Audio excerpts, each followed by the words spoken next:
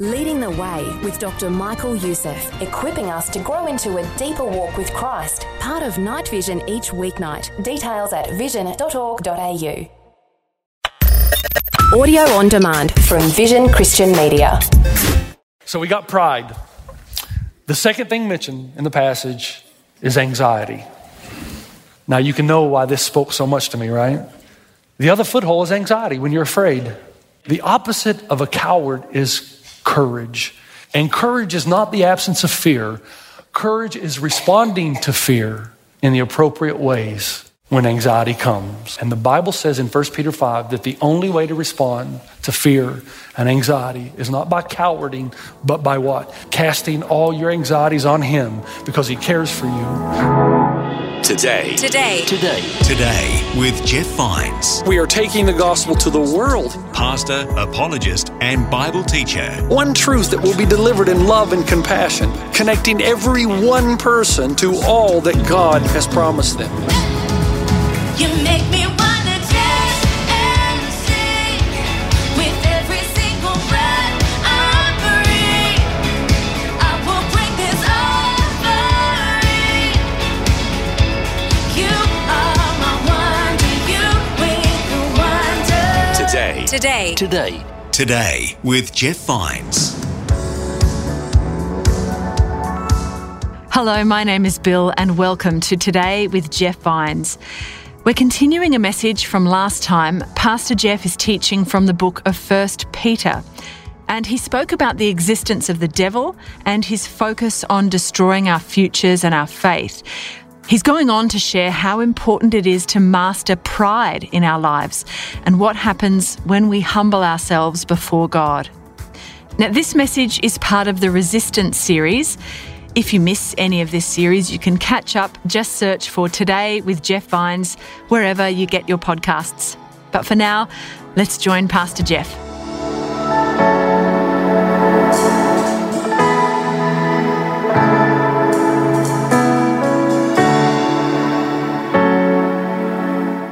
Until we lose our pride, grace can never come in. And pride, part of it is admitting that we're all sinners. All of us. All of us fall short. And the thing to do is not trying to justify the things that we do, but admit through humility that we've got a problem. Now, stay with me here just for a moment. Pride is the first response to the gospel, but there's another response. And the second response, and every pastor has met this guy who says, you know what, Pastor Jeff, I love the good news of the gospel. It sounds great, man, that Jesus died on the cross, past, present, future. But Pastor Jeff, you've got no idea how bad I've been. Now, I used to think that was a statement of humility. It's not. It's just another view of pride. You know what that person is saying, basically? That God's plan isn't strong enough. That the blood of Jesus is not powerful enough.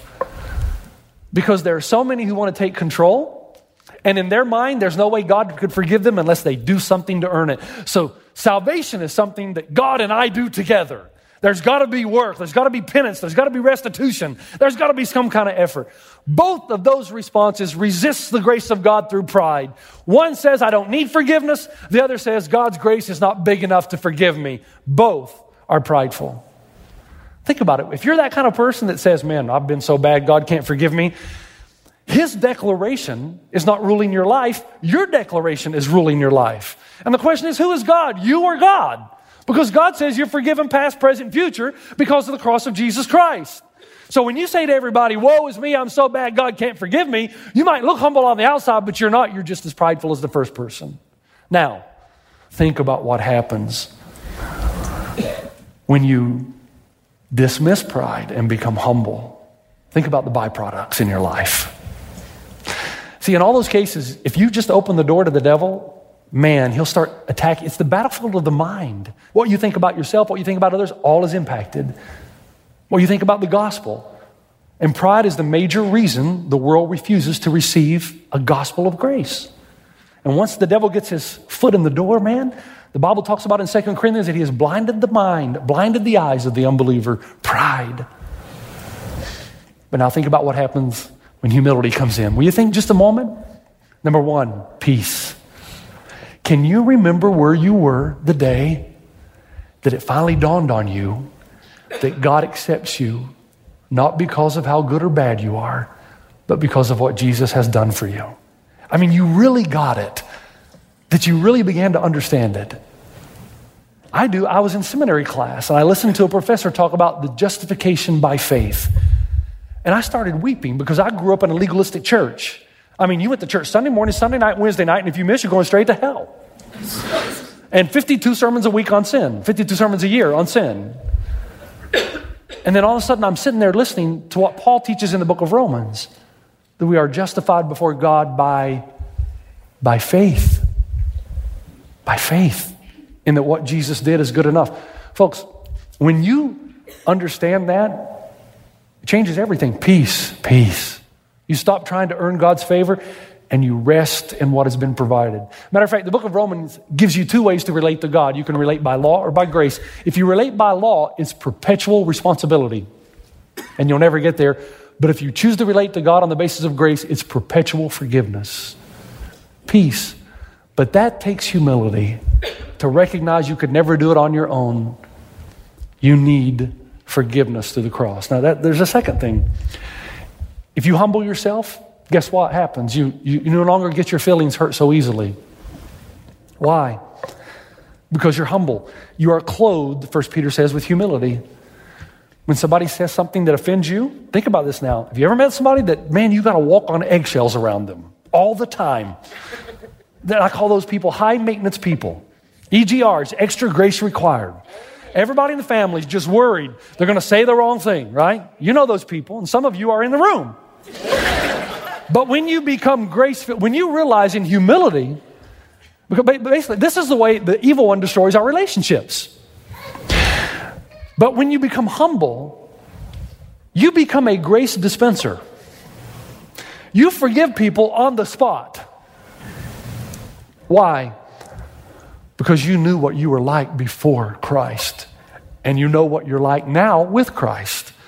And so when you look at somebody and you're thinking, you know what, this person is really bothering me and I would like to take them out behind the woodshed in the name of Jesus Christ and smack.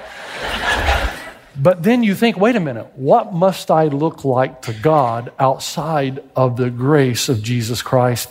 And it dawns on you and suddenly you're able to forgive. And you don't get your feelings hurt.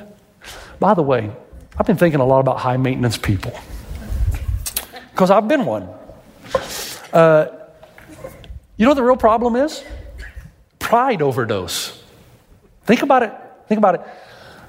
What does it say about the person who's always taking offense at the slightest little thing? They think the world's all about them. They think every conversation's about them. They think the whole world's out to get them.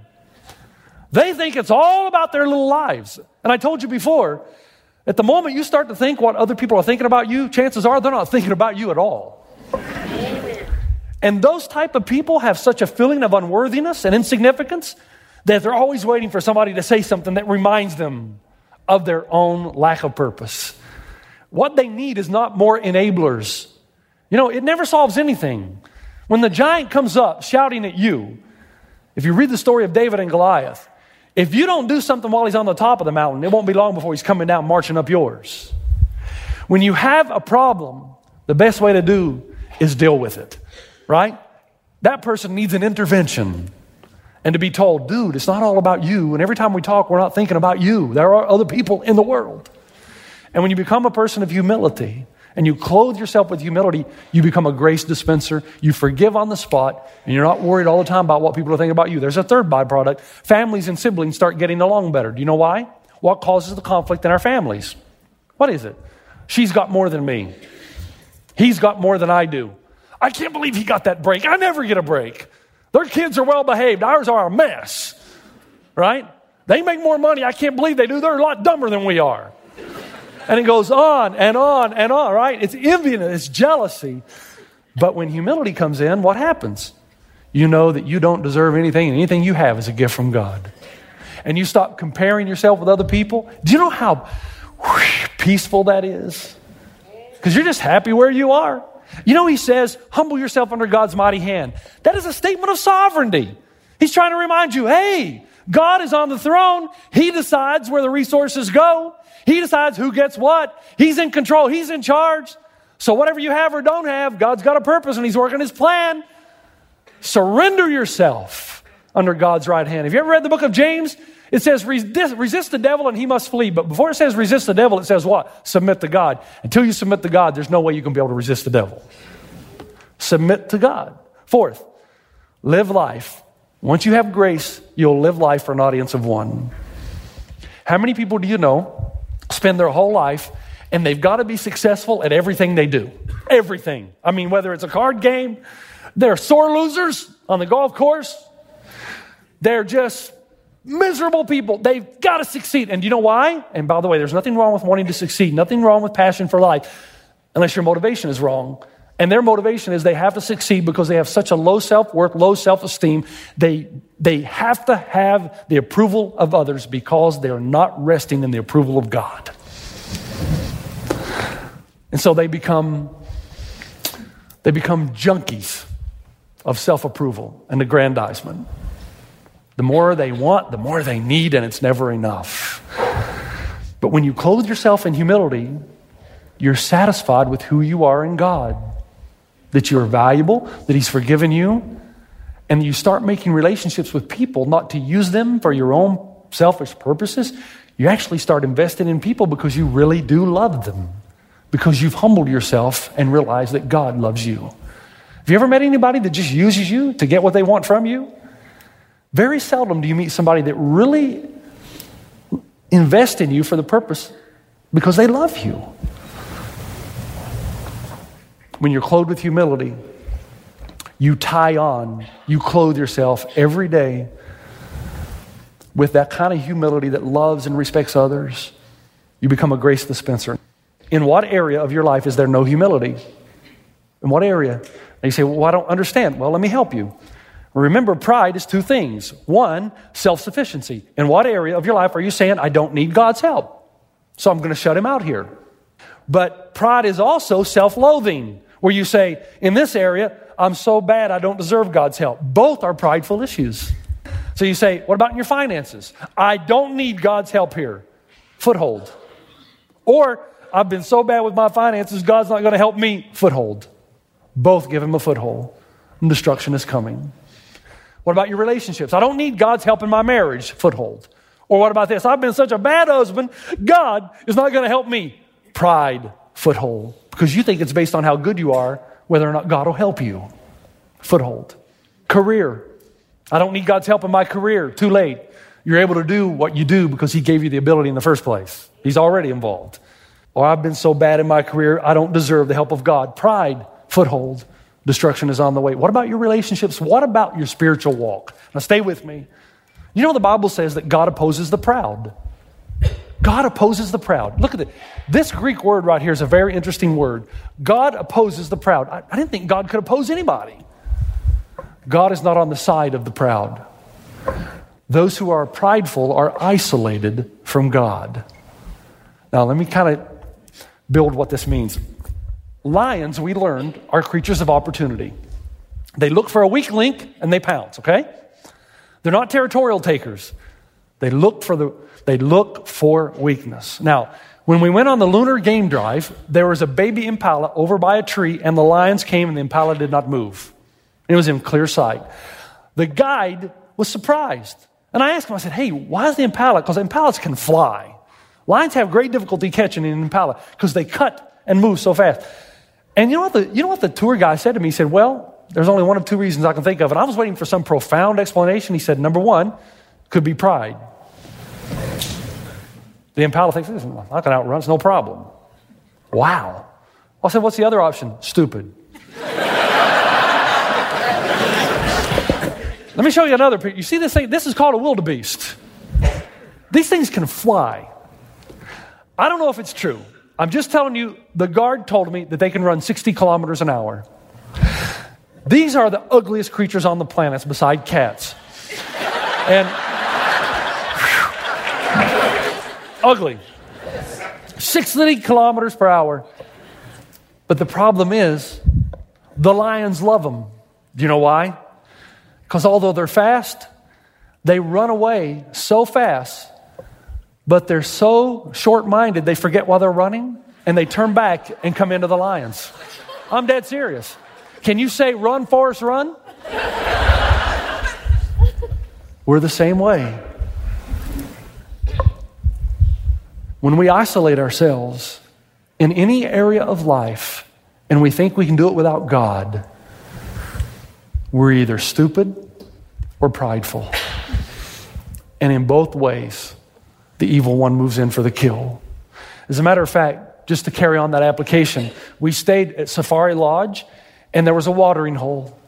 And every evening we'd sit out on the deck and have a cup of tea, and they would shine the light as the animals would come to the watering hole. And it reminded me of an old African proverb that goes like this: you go to the watering hole for more than water. It's there that you meet old friends, dream new dreams, and find strength.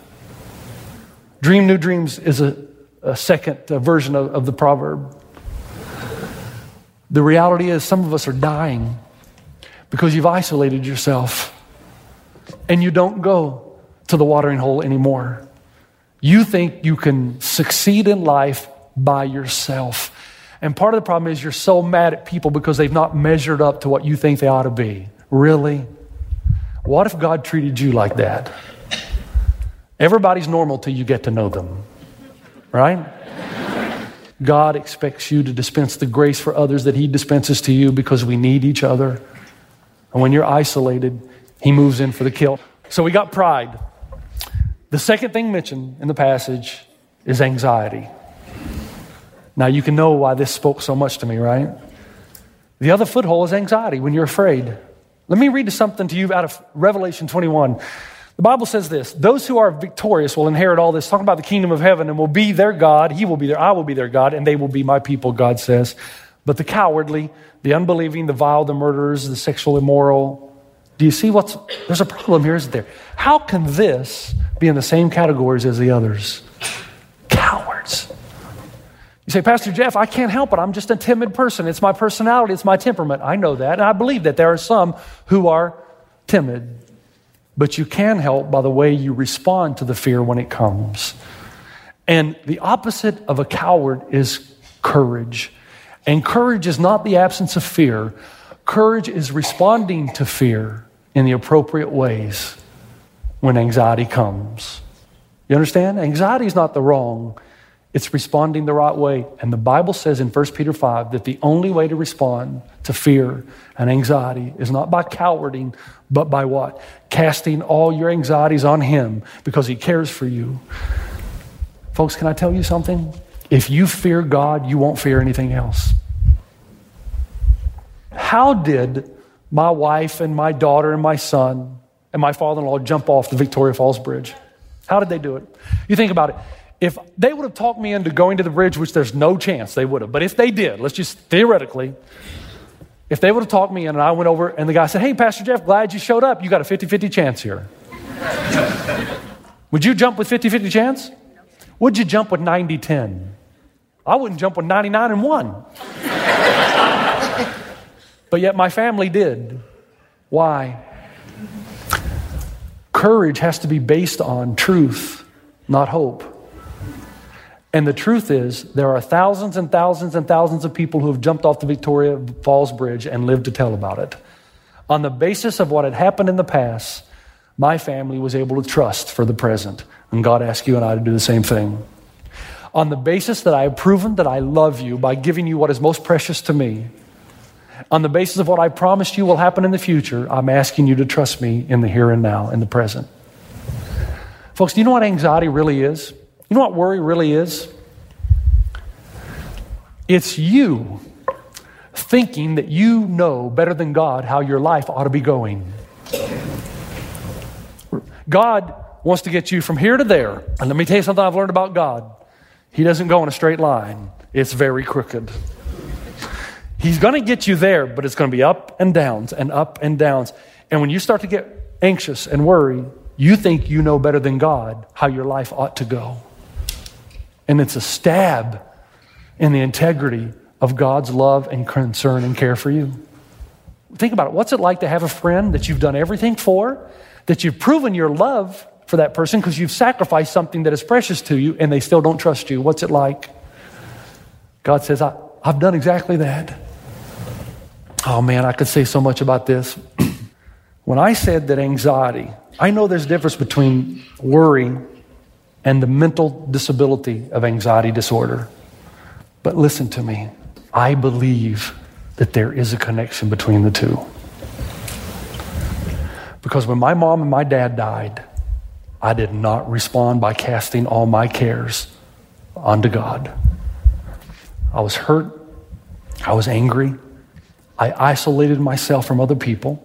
I began not to trust what other people would say. I hated hearing platitudes all the time. I just needed some answers. And when I isolated myself, it gave the devil a foothold to start speaking lies into my life. I started to believe the lies that I could not trust God for life and death, that I could not trust God to keep me safe in the future, that I could not trust God to keep my family safe. And because the devil got a foothold, the battlefield of the mind began to rage, and I found myself experiencing physiological issues because of something that I had done on my own. And because of the stress and the anxiety, because I did not cast all my cares onto God, there became physiological ramifications.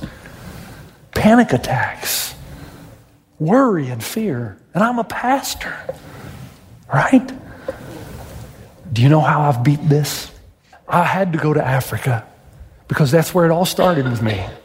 And I had to go back to the very place of my first anxiety attack. And I stood there in that place. And I thanked God for what he had taught me. Because now when the emotions and the evil one speaks lies into my life, I have learned to take my emotions by the scruff of the neck and lead them to what I know to be true, which is that God loves me, that he cares for me, and that God determines who lives or dies, and that death is not to be feared. Amen. And once you come to that conclusion, guess what happens? Peace. Peace. Can I read the passage to you now so it'll all make sense? Because you won't remember most of the stories, but you'll remember the word. All that we've said now, I'm going to read it. All of you, clothe yourself with humility toward one another because God opposes the proud but shows favor to the humble. He's saying what? You need each other. Don't isolate yourself. Humble yourselves, therefore, under God's mighty hand. Put yourself under the sovereignty of God, that he may lift you up in due time. He's doing a work in you, man. He's doing a work in you. Go with it, and don't give up. Cast all your anxiety on him. When you're worried about it, know that God cares for you. But be alert and of sober mind. Your enemy, the devil, prowls around like a roaring lion looking for someone to devour. And remember, it's the battlefield of your mind. If he can isolate you, get you alone, your thoughts will go away from God. And that's his number one plan, to destroy your faith and faithfulness to God. But you can resist him. He says, resist him. Standing firm in what? The faith, the body of faith, that which is believed, the doctrine of the scripture. Believe in God that he cares for you, because you know the family of believers throughout the world is undergoing the same kind of sufferings. You're not in this alone. We're all in this together. And the God of all grace, not only grace to forgive you of your sin, but grace to sustain you during difficult times, who called you to his eternal glory in Christ. You're going to heaven anyway. After you have suffered a little while, will himself restore you and make you strong, firm and steadfast. To him be the power forever and ever. Amen. Greater is he that is in us than he that is in the world, right? God bless you. Have a great weekend. You've been listening to Today with Jeff Vines. Next time, we'll bring you a new message from Pastor Jeff. You can listen to more messages like this. Just search for Today with Jeff Vines wherever you get your podcasts. You make me wanna dance and sing with every single breath I breathe. I will bring this offering. You are my wonder. You bring the wonder. Today with Jeff Vines. Thanks for taking time to listen to this audio on demand from Vision Christian Media. To find out more about us, go to vision.org.au.